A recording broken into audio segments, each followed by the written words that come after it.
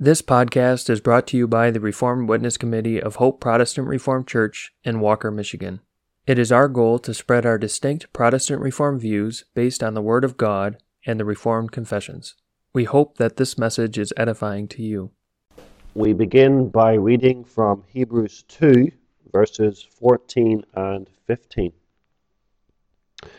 For as much then as the children are partakers of flesh and blood, he also himself likewise took part of the same, that through death he might destroy him that had the power of death, that is, the devil, and deliver them who through fear of death were all their lifetime subject to bondage. Humans have an uneasy relationship with death. We all know that death is inevitable, but we spend our lives trying to avoid it. We do not want even to talk about it, and when we have to face it, we try to make light of it with humor. Each of us grows older. Many of us become sick as we grow older. And eventually, all of us die. And humanity does not have an answer to death. Humans try to make jokes about death. They try to avoid speaking about death. They have different words, euphemisms, to avoid using the word death, such as he passed away or she passed on. But the Christian, and only the Christian, has hope in death. First of all, what is death? Many people view death as something natural. Everyone dies, so death is just the natural end of life. Many believe that death is not only the end of life, but death is also the end of human existence. When a person dies, he is buried or cremated, and then they say he no longer exists. The funeral takes place, toasts are made to the deceased, and everyone goes home, back to not thinking about death again until there is another funeral. And the deceased exists only in the memory of those who knew him. But he has, most people believe, no real objective existence after death. They might say to their children that the loved one has gone to heaven, but they don't really believe that there is such a place as heaven. They have no real confidence that heaven is, or that they will go to heaven. Others think that there must be something after this life. There must be something they hope better after this life, but they have vague ideas about what that something might be. And when people die, they will mutter something like, "Surely he is in a better place. Sure, all her sufferings are now over." But they have no idea what kind of place that might be, or if indeed the place where their person has gone is better than this world. And all the while, death is a terrible reality. And for many people, much suffering precedes the actual point of death. Suffering through disease, until finally the person is taken away by death. And often at the point of death, a person is a mere shadow of his or her former self. Disease has ravaged that person. And what happens then at the point of death? At the point of death, the human being is divided into two parts, the soul which is the true personality of the human being, that immaterial, spiritual aspect of the human being, is separated from the body. And then the body at the point of death becomes motionless and lifeless. The heart stops beating. The lungs cease to breathe. All human bodily activity comes to an end. The brain ceases to function. The person is pronounced dead. And then the body has to be buried or cremated to get rid of it, because otherwise it will decompose and stink. And the Bible says, "Then shall the dust return to the earth as it was, and the spirit shall return unto God who gave it." Ecclesiastes 12, verse 7. But the Bible teaches that death is not natural. It is universal. It is common. We all are surrounded by death, but death is not merely the natural end of life. Death is very definitely the judgment of God upon sinners. And when a human being dies, he dies because God has inflicted the sentence of death upon him. And that's what makes death a terrifying reality.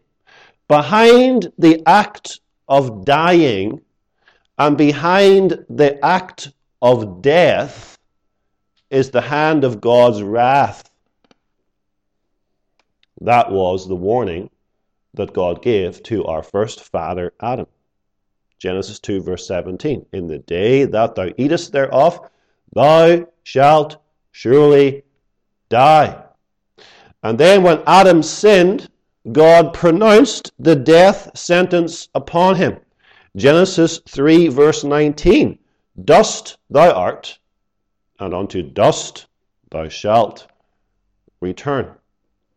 Thus prophesying or promising to Adam that he would die, that when he died, his body would return to the dust. Paul explains this in Romans chapter 5, verse 12. "Wherefore, as by one man sin entered into the world, and death by sin, and so death passed upon all men, for that all have sinned." And he adds in Romans 6, verse 23, "For the wages of sin is death." And so, when a person dies today, just as when a person died in the beginning, when Adam died, when Eve died in the beginning, God has pronounced the sentence of death on him or her, and God executes the sentence of death on him or her. We read Hebrews 2, verses 14 and 15. And in those two verses, the writer uses two important expressions in connection with death. Verse 14 speaks of, quote, "him that had the power of death, that is, the devil." In a very important sense, then, the devil is behind death. Now, of course, God ultimately is sovereign over death, but the devil has, says Hebrews 2, verse 14, the devil has or had, past tense, the devil has or had the power of death. The devil loves death. The devil loves to see people dying, because the devil knows when people die, ordinarily, they perish. The devil delights in the perishing of human beings. Jesus calls the devil in John 8:44 a murderer from the beginning. The devil murdered our first parents, Adam and Eve, by tempting them to spiritual suicide. He tempted them to disobey God, which they knew would lead to their death. Thus, they committed spiritual suicide at the instigation of the devil, and thus the devil, as the murderer from the beginning, brought them under the judgment of death. And the devil has not changed. The devil continues to murder souls today. He tempts them to soul-destroying sins. And then he hides from them the way of life. He blinds them to the way of life so that they never seek the way of life. And his one great desire is that human beings do not find the way of life, and having fallen into sin and being dead in sin, that they never live. And the devil, therefore, has the power of death, which he wields as a weapon against human beings. The other expression is found in verse 15. It speaks of, quote, them who through fear of death were all their lifetime subject to bondage. Human beings are afraid of death. And that fear of death is a kind of bondage. And bondage means slavery. It's a kind of spiritual slavery to be afraid of death. The devil keeps human beings in bondage through their fear of death. And the fear of death then keeps human beings in bondage to other sins. One who is in bondage to the fear of death is under the power of unbelief.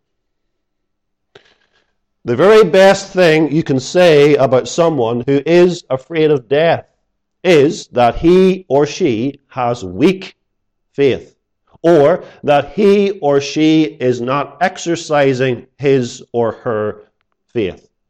And the worst thing you can say about that person, which is true for almost all people who are afraid of death, is that he is an unbeliever. If you find someone who is afraid of death, you have ordinarily found an unbeliever, one who is in bondage to the devil. Also, one who is in bondage to the fear of death is under the power of idolatry. Because if you are afraid of death, then you will do anything, and you will trust in anything to avoid death. And so those who are afraid of death will idolize the body, will idolize health, will idolize family, will idolize money, will idolize life itself, anything to avoid death. And they have an unhealthy obsession with avoiding death. And they will give themselves and will give anything in order to avoid death.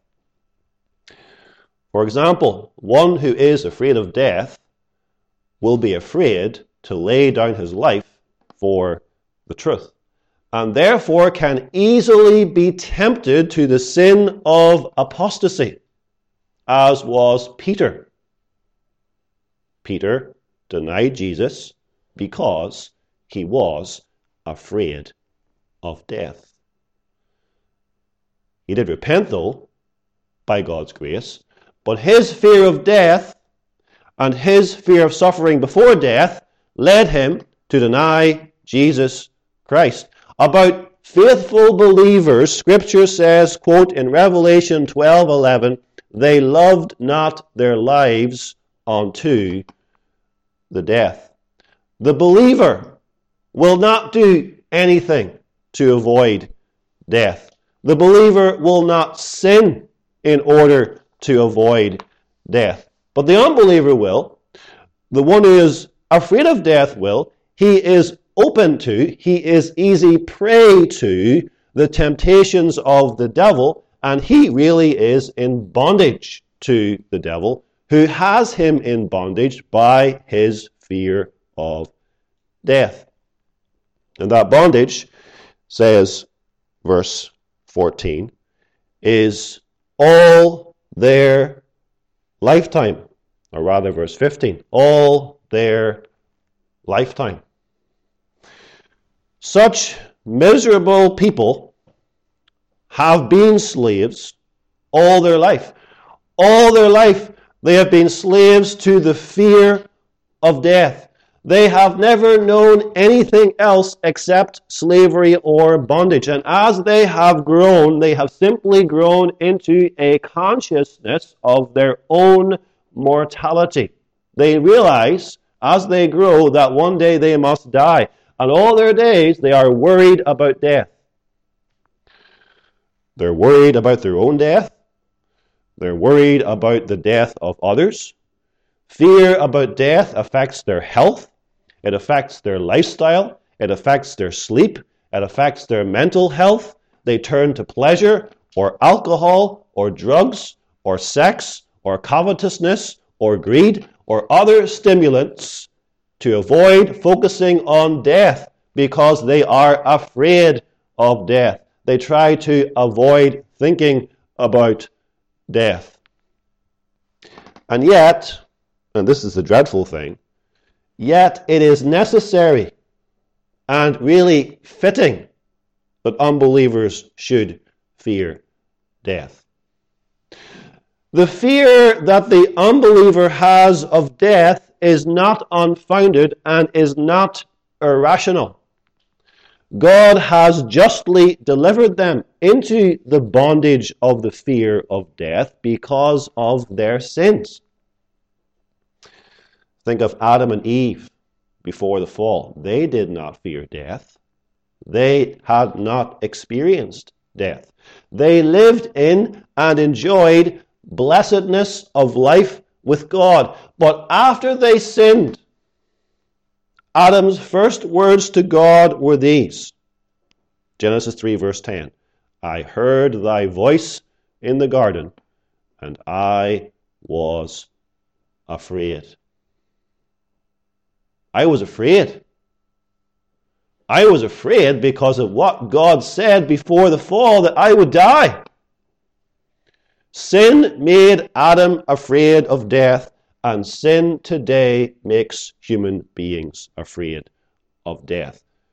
And they ought to be afraid of death. Death is fearful for several reasons. First of all, it is the end of everything good that they have enjoyed in this life. For the unbeliever, death is the end of earthly pleasure. Death is the end of earthly relationships with one's wife, husband, father, mother, children, siblings, or friends. In death, the dying person is permanently separated from all of his earthly possessions. Whatever he lived for, he must now leave it forever. Paul says in 1 Timothy 6 verse 7, we brought nothing into this world, and it is certain that we can carry nothing out. Death is fearful, second, because it brings human beings into judgment. Hebrews 9 verse 27, it is appointed unto man once to die, but after this the judgment. It's a fearful thing to stand before the judge with all one's sins. It's a fearful thing for the judge to open the book in which all of one's sins are recorded, and for him to judge you out of the things written in the book. And that happens when a person dies. And as the psalmist says in Psalm 130 verse 3, if thou, Lord, shouldst mark iniquity, O Lord, who shall stand? Death is fearful. Third, because death, for most people, is not a passageway into a better place, as people fondly think. It is not an end to suffering. It is rather the beginning of terrible suffering under the judgment of God in hell. And for many people, these words are true, recorded in Luke 16:23, and in hell he lifted up his eyes, being in torments. Well might people therefore tremble in fear at the thought of death. Well might they be in bondage all their lifetime to the fear of death. No wonder people are anxious not to die. They're anxious to avoid the judge. They're anxious to avoid hell. They're anxious to avoid reckoning with what they have done. As long as they can, they want to put that appointment with God off. They dare not die, because death for them will be nothing but loss, eternal. To stop fearing death, one must be delivered from that bondage of the fear of death. One must be delivered, therefore, from him that had the power of death, that is, the devil. As it stands, with the unbeliever, the devil has both the power and the authority to terrorize him with death.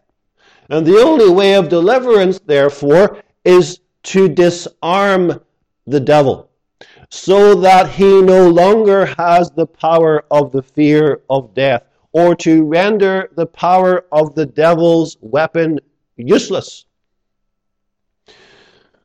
So you can imagine the devil could still brandish death as a weapon. He could still threaten people with and try to terrorize people with death, but we would have no reason to fear death. It would be like removing the bullets from a gun or blunting a sword. The enemy could wave about his weapon menacingly, but we would know that his weapon has no power to harm us. And that, according to Hebrews 2:14, is exactly what Jesus Christ has done. The purpose of Christ in our salvation is described there in verse 14, that he might destroy him that had the power of death. We've talked about who this person is who has the power of death. We've described the power that he has, by which he keeps us enslaved to the fear of death. But now we have to look at how God in Christ has destroyed him. That word destroy is an interesting one. It does not mean to bring the devil's existence to an end. We think sometimes destroy means to annihilate or to vaporize so that that person no longer exists. That's not the idea of destroy here in the Bible. Rather, the word means to render inoperative, to put out of commission, to neutralize the power of something or someone. And now we can say about death, that death is in the hands of the devil as harmless as a plastic pistol that your little boy might play with when he plays cops and robbers, or as harmless as a rubber knife. It might even look real. You can get quite good replicas of these things nowadays. But the devil is a defeated foe. Christ has plucked that weapon from his hand and has rendered it and him inoperative. The devil cannot harm the Christian. He cannot harm the believer in Jesus Christ. Death cannot harm the Christian. Even death, brandished menacingly by the devil, cannot harm the Christian.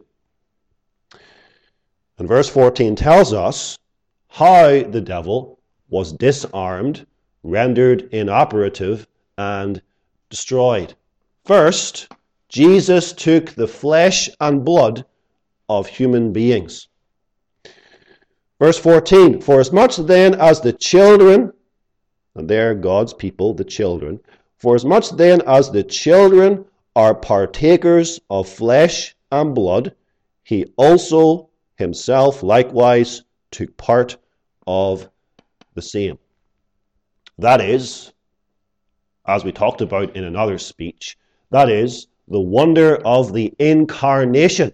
The Son of God took to himself a real human nature, complete like our human nature, flesh and blood. And that was necessary in order to save us, who are flesh and blood. Second, Jesus removed the power of the fear of death from the hands of the devil by submitting himself to death itself. Verse 14 says that that through death he might destroy him that had the power of death. The reason that death has power over human beings ordinarily is the power of sin. The reason humans fear death is that death is punishment for sin and is judgment for sin. And if death then can be robbed of that power of sin, then death will become powerless. And if death is powerless, then we have no reason to fear death. And if we have no reason to fear death, the devil cannot enslave us by the fear of death. And if we're not in bondage to the fear of death, we're free. Free to serve God. Without the fear of death, with a good conscience, looking forward to eternal life. And Jesus did that when he died on the cross. When he took upon himself human flesh and blood, and then sacrificed that human flesh and blood, his own body on the cross, he satisfied God's justice against sin. He took upon himself the punishment that we deserved for our sins. And when he did that, God was satisfied. God said, that is enough. That satisfies my justice. There is no longer any punishment necessary for those who are in Jesus Christ. And therefore death, whatever it might be for the unbeliever, is not for the Christian punishment. It's not judgment. Therefore, the Christian need not and must not fear it. Christ has, by his incarnation and death, changed death into something else. It was a horrible enemy. Now it is, as Paul puts it in Philippians 1 verse 21, gain. Gain. For to me to live is Christ, says Paul, and to die is gain. The unbeliever, when he dies, he has lost. He loses everything he ever had, including his soul.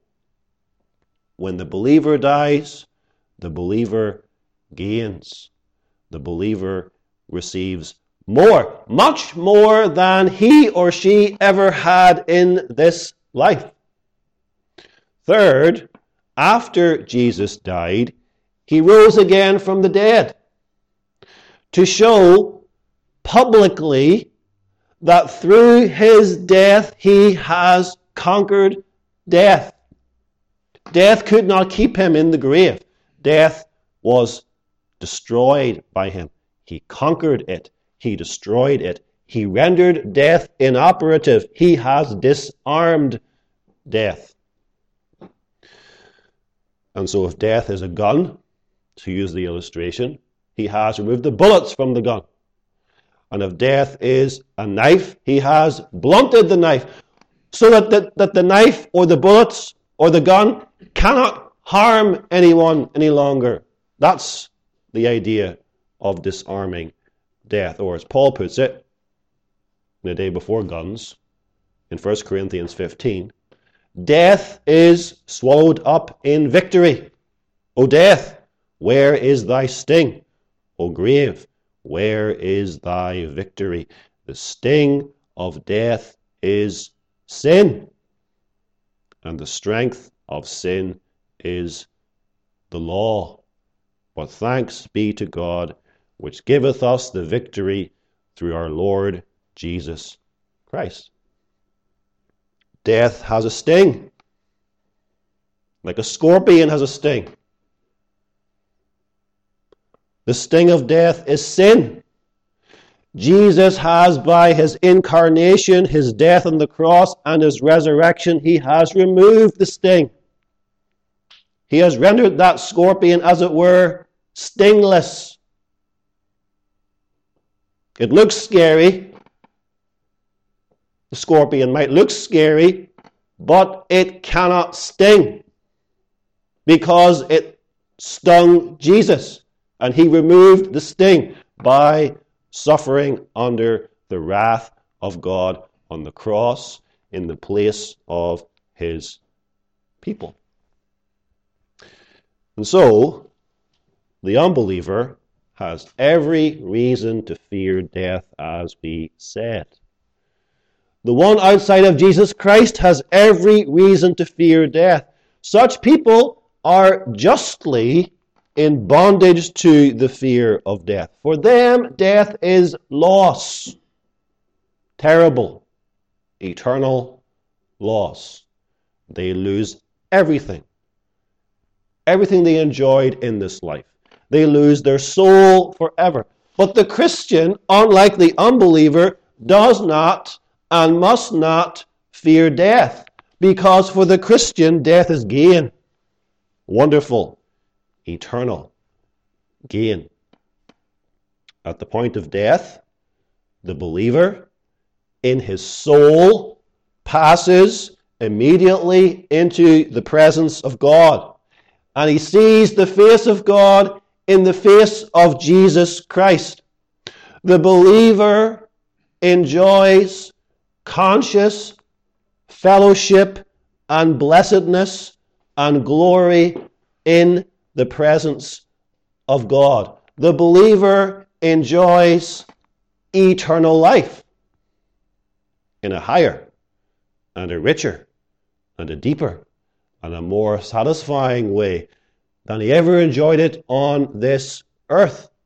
And best of all, and this has no interest for the unbeliever, but best of all, the believer's soul is instantly perfected so that he no longer has sin. That is, I say, the most attractive idea of heaven.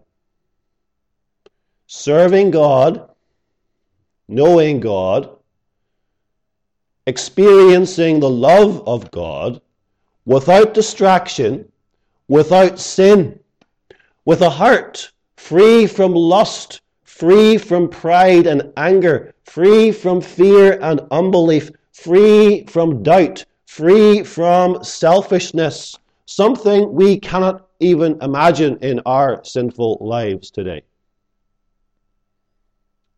How difficult it is for us as believers to pray for a few minutes without sin. Our hearts are full of sin.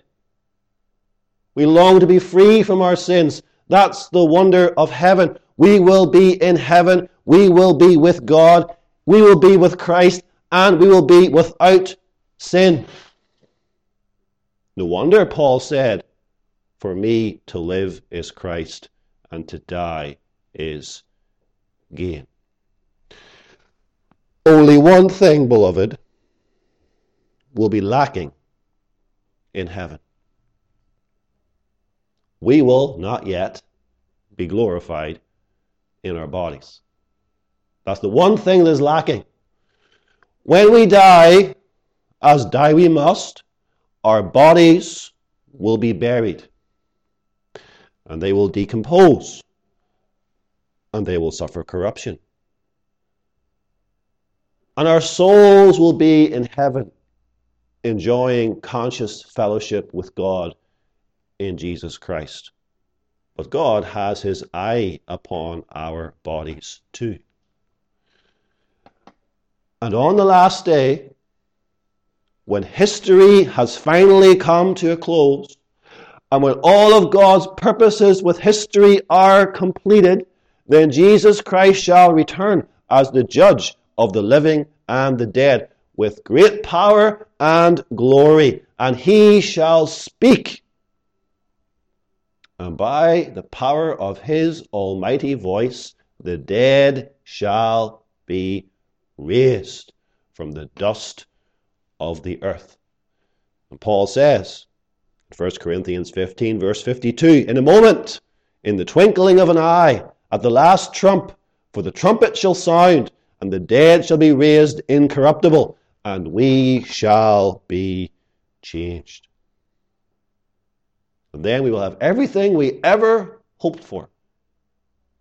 Eternal life in body and soul in the new heavens and the new earth in which righteousness dwell. So all humans must die. Death is inevitable. Most human beings fear death, and they have good reason to fear death. But the Christian, he does not fear death because he has hope in his death. And would you have hope in your death? Then believe. Believe in the Lord Jesus Christ, and you shall be saved. Thank you. Thank you for listening to this episode of the Hope PR Ministry podcast. We are a part of the Protestant Reformed Churches in America, and we are located in West Michigan. Our goal is to spread our distinctive Reformed beliefs. If you have any questions or feedback, please feel free to reach out to us at hoperwc@gmail.com and visit our website at hopeprchurch.org if you would like to learn more about our beliefs. You can also worship with us every Sunday at 9 a.m. and 5 p.m.